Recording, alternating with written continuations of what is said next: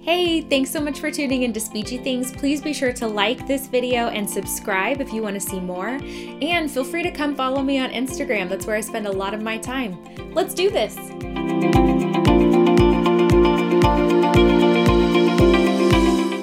On today's episode, we have Rachel Bakey, in case you didn't know how it's pronounced, from Texas Speech Mom. Hi, Rachel.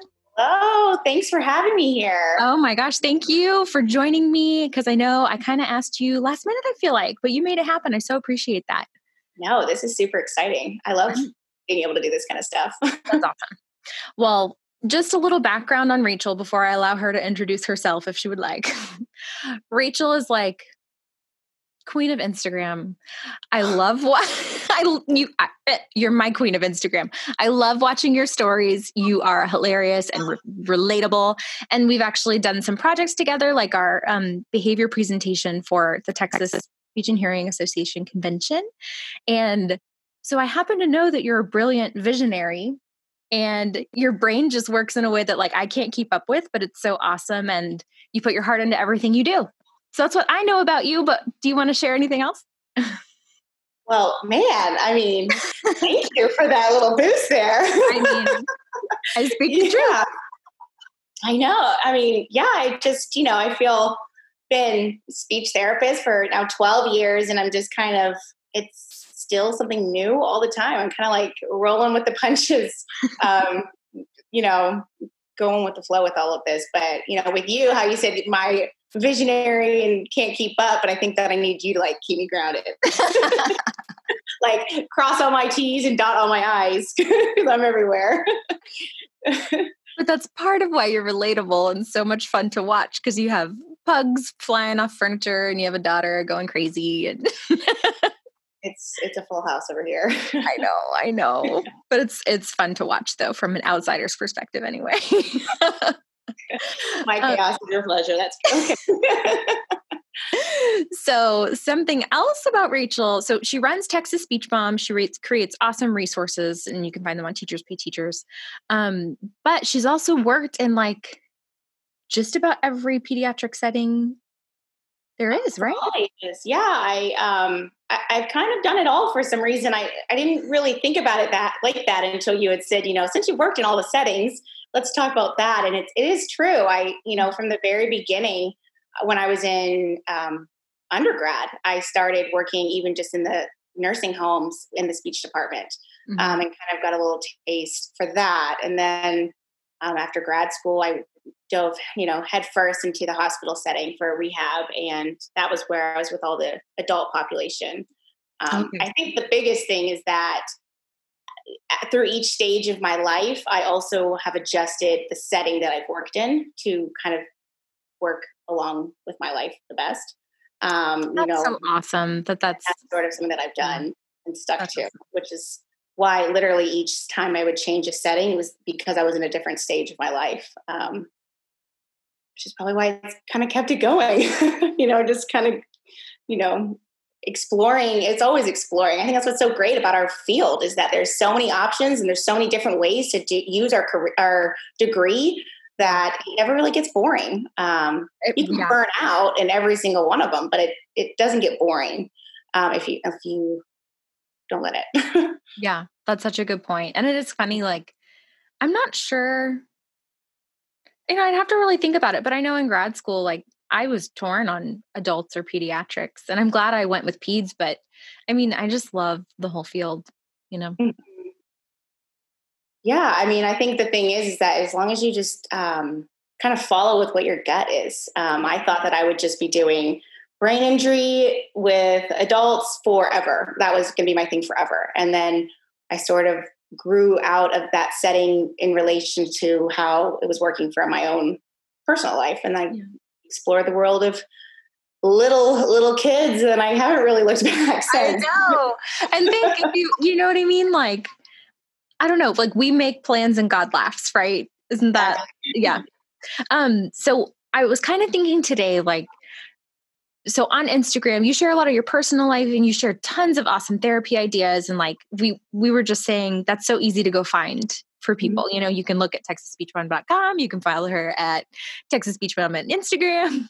Mhm. But what I love about you is your heart and your passion for people and your understanding that people are burning out left and right in this field all the time. And, I mean, we may not specifically speak today about grad students, but I know you and I both have a huge heart for grad students and CFYs or CFs, I guess, not the Yeah. year itself, but the actual humans. Yeah, I call them CFS too. I feel like that's the whole thing. Oh, whatever. So I was kind of thinking maybe we just touch on some topics that aren't necessarily directly therapy related, but more personal. Mhm. Yeah. So I was kind of thinking we start with, you've been in all these different settings and maybe some pros and cons that you found in each one, or like any struggles you came up with and how you dealt with them. Yeah. Okay. I think before any, it doesn't matter which setting or based thing that I always try to remind myself, and then also try to remind other people whenever they reach out with a certain stress, is that it doesn't matter what setting you're in, we all have the same degree that we worked really hard for, and we're very specialized. And it's to always like make sure that you keep that in mind. And I feel like I had to check myself a couple times because, when I was working in the hospital, I had to remind myself, I still have this really great degree. No, I'm not a doctor, and no, I'm not a nurse, but I'm the speech language pathologist on staff, and I have a solid degree. And that has played true for every single setting, is that it's okay to feel the feels and, be humble when things are really tough, but to also remind yourself, like, worked really hard for this degree. And this is a very specialized field that not everyone can do if they don't have the licensing and the education that we do. So Absolutely.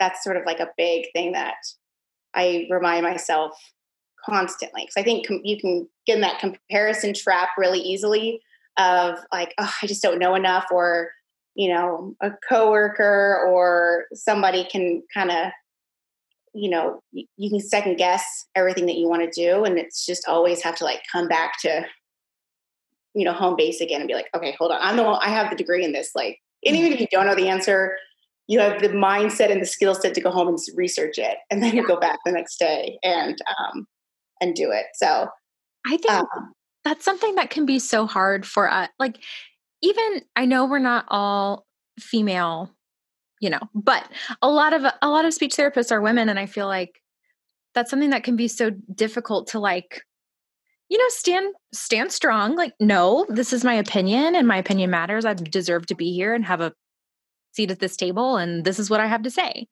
absolutely. That can be hard to do.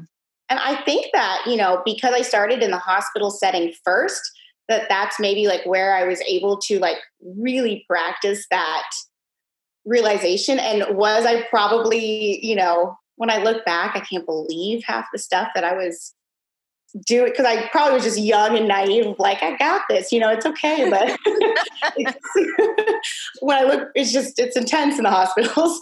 But, there were a lot of times where I was having to go into meetings with doctors and stuff. And still, like, that's where I really try to learn that, we've got a solid field here. Like, we have a good foundation of what we have to do to become speech pathologists. So Absolutely.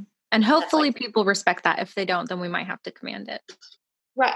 Or it's time to move on. And that's another thing, is that you're not stuck in the same setting forever. Like, if it's not working for you, and if you are not feeling it, and if it is not making you excited, then your life is short, and you can easily go to another setting and you can still touch as many lives, and you can still fulfill your own need of what you're doing every day.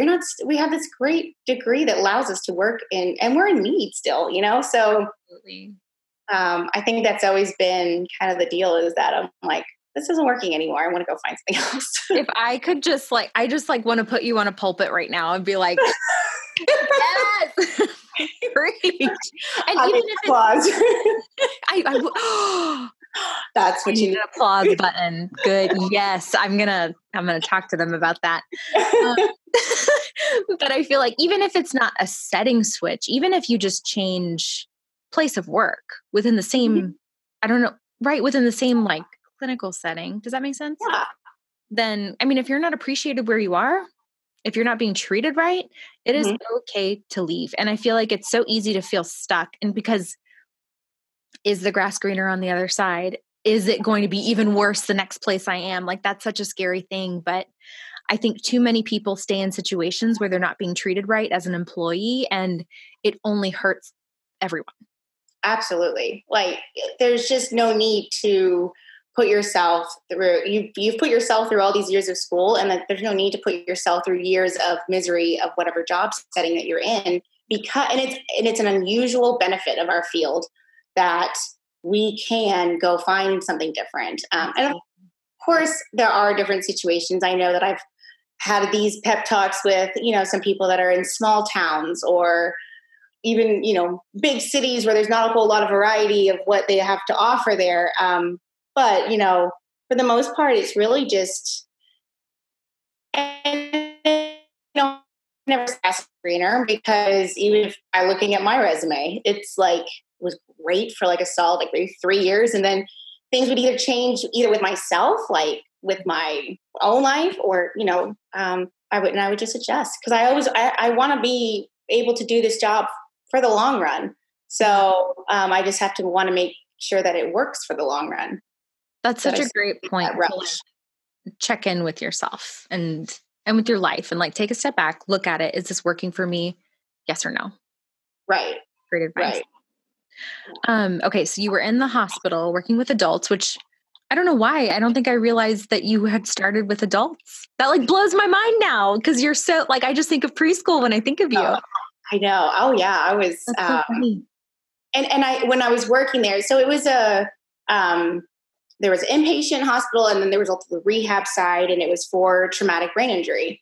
So I did start to, they kind of would put you in certain, patient base, and I did start to get some of the younger ones, but it was hard for me working with the adults, because it was hitting home a lot of like newlyweds and brain injuries on honeymoons and stuff like that. And that was hard because I was newly married. And there was just a lot of patients that have touched me that I will never forget, like just touched my soul. But I knew like, this is weighing me down a lot.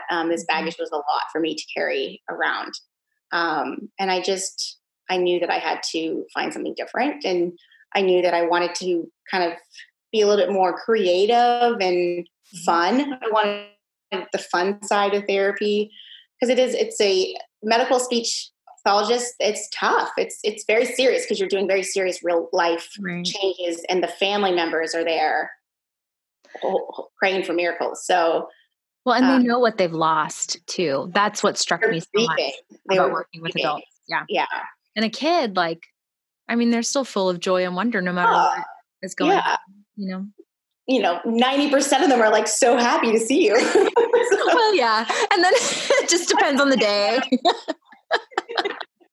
Depends on if I brought the right toy, if I remembered to set up the way. And then I'm not like pulling them out of recess. Then it's fine. So next was the schools for you? So, yeah. So there were, when we were in the hospital, there were actually a handful of us that we were done. And so it was kind of like, well, where are you going? And we had found out of this contractor, and he lured us very easily, like dangled this nice little carrot over by the school system. And a lot of us went, and that did make it a little bit easier to, I had that kind of backup, like, are we doing this right? And so I went into the public school system, but I was zoned to be the traveling therapist for the private schools within the public school. Gotcha. I mean, I didn't realize, but I guess if you're in a private school, you're still allowed to get that therapy. A lot of private schools don't know that. They're paying the taxes and everything. So a lot of the families in the private schools will get therapy through the local ISD.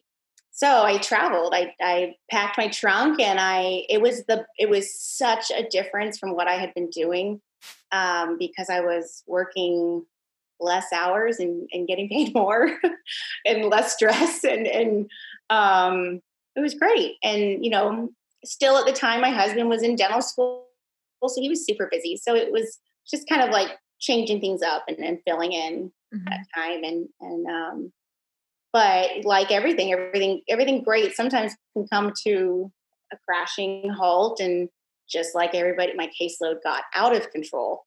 Mhm.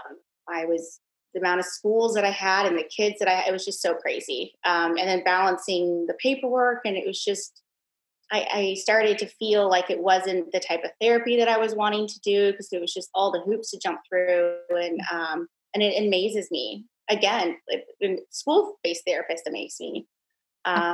It's not easy. I would love to like just pause on that for a second, because caseload and just the volume of children that these school therapists are expected to serve is outrageous. Yeah. But then it's like, I mean, I don't know if you have any advice for them, or or if you're suggesting like you might have to just move on, like if they're not willing to make it reasonable for you. That if you were to ask me even a year ago, I probably would have been like, you should, rally up your union and get everyone on board. But the reality is that I think we're now at the point where like you have to, it's to know when to walk away maybe and find something different, because I don't know. There's just not a lot of advocating for the speech therapists out there right now in the school systems. And the problem is that our caseloads are the least of their concerns. They are so overwhelmed with everything that like and I think that was also a hard thing I would imagine that would be a hard thing to be like complaining about, especially this year. Like my caseload's so high, but then the teachers are like in horrible situations, and the principals having to make it's like such a crazy.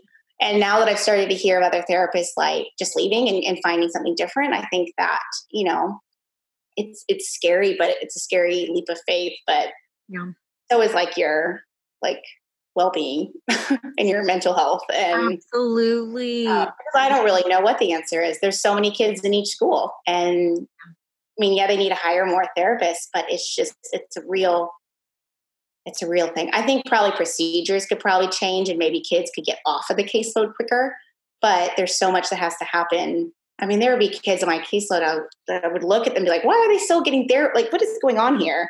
Mm-hmm. But you'd have to go through like 18 meetings, it felt like, just to get them off. And it was just easier just to keep them in the groups almost. And that was what was hard to just kind of prioritize what's the biggest need at that time. Yeah. It's a tough, I think this is like a turning point for our field of us like putting a foot down and saying like, no, this is not right. Like this is not practical. To knowing like just to pick your battles, I guess. Yeah. And even now, so after the schools, I went on to, I left and I had my daughter, and then I took about a year off for, I guess, my own maternity leave. And then once I went back, it was hard to kind of figure out what I wanted to do. So I did the clinic, the private practice, and I'm part-time for them. And even with that, sometimes it has a lot of, positive things to it, as far as in my time of life right now of being part-time and getting to pick how many kids I want on my caseload and what days I want to work. And it's a lot more flexibility, but if I don't see a kid, I don't get paid. So it's also like trying to take what you want, but then that's why I was able to start this other business from home, so that I could kind of do more with my daughter. So yeah, that's such an awesome balance. And I love that that's an option for all of us, I mean, to create your own schedule, like that's out there, that exists, Yes. It's in reach for everybody. It's just depending on, now you may not get summers off, but I know. That stings every year. Every year. It's kind of like, because it is like a big deal when you're like, I'm going to be out of town this 1 week. And I got to reschedule you. And yeah. I kind of wanted to circle back just for a second, because I love what you were saying about like protecting your mental health, because I think that's something that we just don't do enough of. Like we're in a culture that glorifies being busy and I mean, oh gosh, kids are like piano lessons, Zeus school, kickboxing. Like, I don't, like, so busy. We're all so busy, and it starts at such a young age now. So I feel like maybe we expect to have to feel really, really busy at work, but like, to me, it should ebb and flow. There are going to be times in every job that you're Right. busy, but there should be times where it's very manageable. And if Well, you're and, not like, doing that, that's a problem. I think you're right. And I think the thing is that we're still very much in a time mindset where, being busy means that you're successful. Mm. And it's been very, especially this year, of just like, you can still be successful and not go, go, go, go, go. And really learning how to utilize my hours correctly, because I am queen of burnout and I can run myself into the ground. And then it takes me like weeks to get back into things, realizing, I am going to just use this time slot right here and just really make the most of it and then put it away. Because if I'm working all throughout the night, that doesn't mean that I'm like more successful the next morning when I wake up. It just means that I'm more tired and still have something else that needs to get done. And it's just, it's, yes. yeah. And it's very scary. It's taken me, I think, probably all of 2020 to finally realize that I don't have to be pulling hours into the middle of the night, because in the morning I was just realizing like I still have a full list of things to do, but the only difference is that I'm literally beyond exhausted, and now I have like a child that I have to take care of, and like it just wasn't working. So it was like, hope this works, and it's been fine. Like things are still going. The world still turns. The sun still comes up. It doesn't matter how late you stay up working. So. Absolutely. And I've noticed you just like stepping away more and taking a break. And I think, hopefully we can all find more room to do that. And just keeping in mind, we talk about you can't pour from an empty cup, right? Mm-hmm. And that goes for your family, but also these kids we're servicing. If we're burnt out, we're not providing the best care that we can. And I'm not putting blame on the therapist. I'm just throwing it out there. It's just something to think about. And I think every single therapist out there can remember specifically certain times of when something major had just gone down with like the politics in the work field, of like, and this person said, you hear something, but then you've got to go to a therapy session and you've got a kid in front of you, but you probably don't even remember a thing that you've just said with that child. Or my mind would just be spinning of like whatever has just gone down. And the same goes in my own personal life.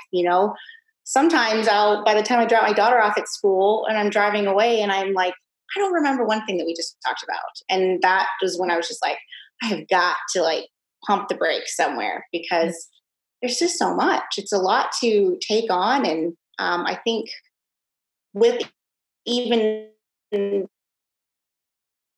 therapist, like we wear a lot of hats, and it's a lot to juggle. And it's this many years into my career and I still haven't mastered it, but at least I feel like I'm becoming more aware of it, of, how do you close doors at certain times, this family struggle and this upset child and this, coworker that was venting about something. And it's just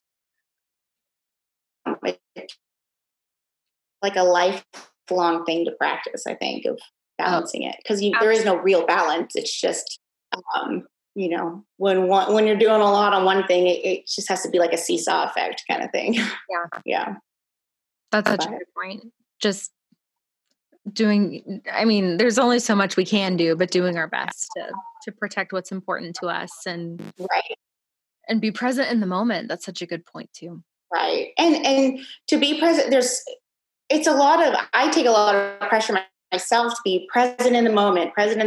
And sometimes it's just not possible to be present because, of the amount of people. When you think of like a caseload of ours, the amount of people that you have to be thinking about on a week-to-week basis is a lot of different lives that you've kind of taken on yourself. And I think it's just that it's okay if you're not being present for certain things, but to designate a time to be present. So I might not be that great when I'm driving on my way to work and then having to drop off a preschool real quick. But I know by the time the end of the day, like I'm shutting that off and I'm like all in at dinner, bedtime, and all that stuff. And that's the only way that I figured out, really try to make a little bit more balance, because there's a lot of people's lives in my little head that I'm like going through and trying to think about and problem solve and get through it. Yeah. Yeah. Well, do you have any like final thoughts you want to share? I mean, I'm excited for people to listen to this. I feel like it's so relatable, and it's like something that's hard to admit to ourselves sometimes, and maybe you feel alone in it. And I think a lot of people are going to hear this and hopefully feel a little better. I know, maybe we didn't solve the world's problems today, but at least we're but we did. I can't wait for the emails to come in. I know. And, everyone's situation is different. And I know that whenever I like get on Instagram and start talking about certain things, everyone's situation is different. And I think that the bottom line is that you can't do it all at the same time, but you can do like just pick and choose kind of thing. And learn from mistakes. I mean, we're not going to get it right. And if this session doesn't go great, or if you didn't do something great at home, and you have to just start fresh every day. Yeah. And also a big tip is that, something as far as like when the work gets really hard, is to write out what you think is going wrong. And it might not be as much as you think it is. I used to, like, if I had when I had the huge caseload, and I used to think, everybody on my caseload is so hard. I don't know how to fix any of this, and I don't know any of, what to do. And then I finally would like sit down and write the names of like, okay, which kid am I struggling with? And then by actually seeing it on a piece of paper, it would be like 5 out of like 60. But those 5 are the ones that are just clouding your vision of like, how bad is your day? And and they might even have something in common, and they usually do. And so that'll like focus, like, how can I calm this down? And it goes for everyday life. If I think like, I have so much to do, this house is crazy, I can't balance work. But then if I sit and I'm like, well, actually, like, maybe if you just like did a little bit of laundry and like picked up the room and like it kicked up, like things would not feel as chaotic. And just really like actually getting the thoughts out of your head and on paper, so you can see maybe your caseload really isn't as horrible as it feels, and that it's just a couple that you need to try to focus on. That is such good advice. And I don't think I've ever done that, but I will start, because it's so easy to feel so overwhelmed. That's such a good point. Whenever it's actually written right in front of you, like, okay, this is manageable. Yeah. It's kind of like the same concept we always hear, everybody can say nice things to you, but if you have one negative comment or review, it'll ruin everything, where it's really just one person. So it's the same thing as far as like how out of control your caseload might feel. It's really just maybe a handful of problems. And so I don't know, I'm just I have to see it, because or else it's going to become this huge thing in my mind, and I'm all over the place. So, oh my gosh, we can cut this whole episode down to the last 2 minutes. That was fantastic advice. I love that. Thank you. Oh, good. Yeah. I'm going to use that. You just blew my mind. That was awesome. Yeah. Ooh, what a good. There you go. Yes. Thank you. And thank you so much for your time. I know obviously you're busy, but thank you for shifting and seesawing to fit me in. Again, you can find Rachel at Texas Speech Mom on Instagram, texasspeechmom.com, Texas Speech Mom on TBT. And I think there's probably a Facebook page. Yeah. Yeah, Texas Speech Mom all over. You know where to find me. Absolutely. Well, thank you again, girl. I hope you have a great night. Absolutely. I'll talk to you soon. Okay. Bye. Bye.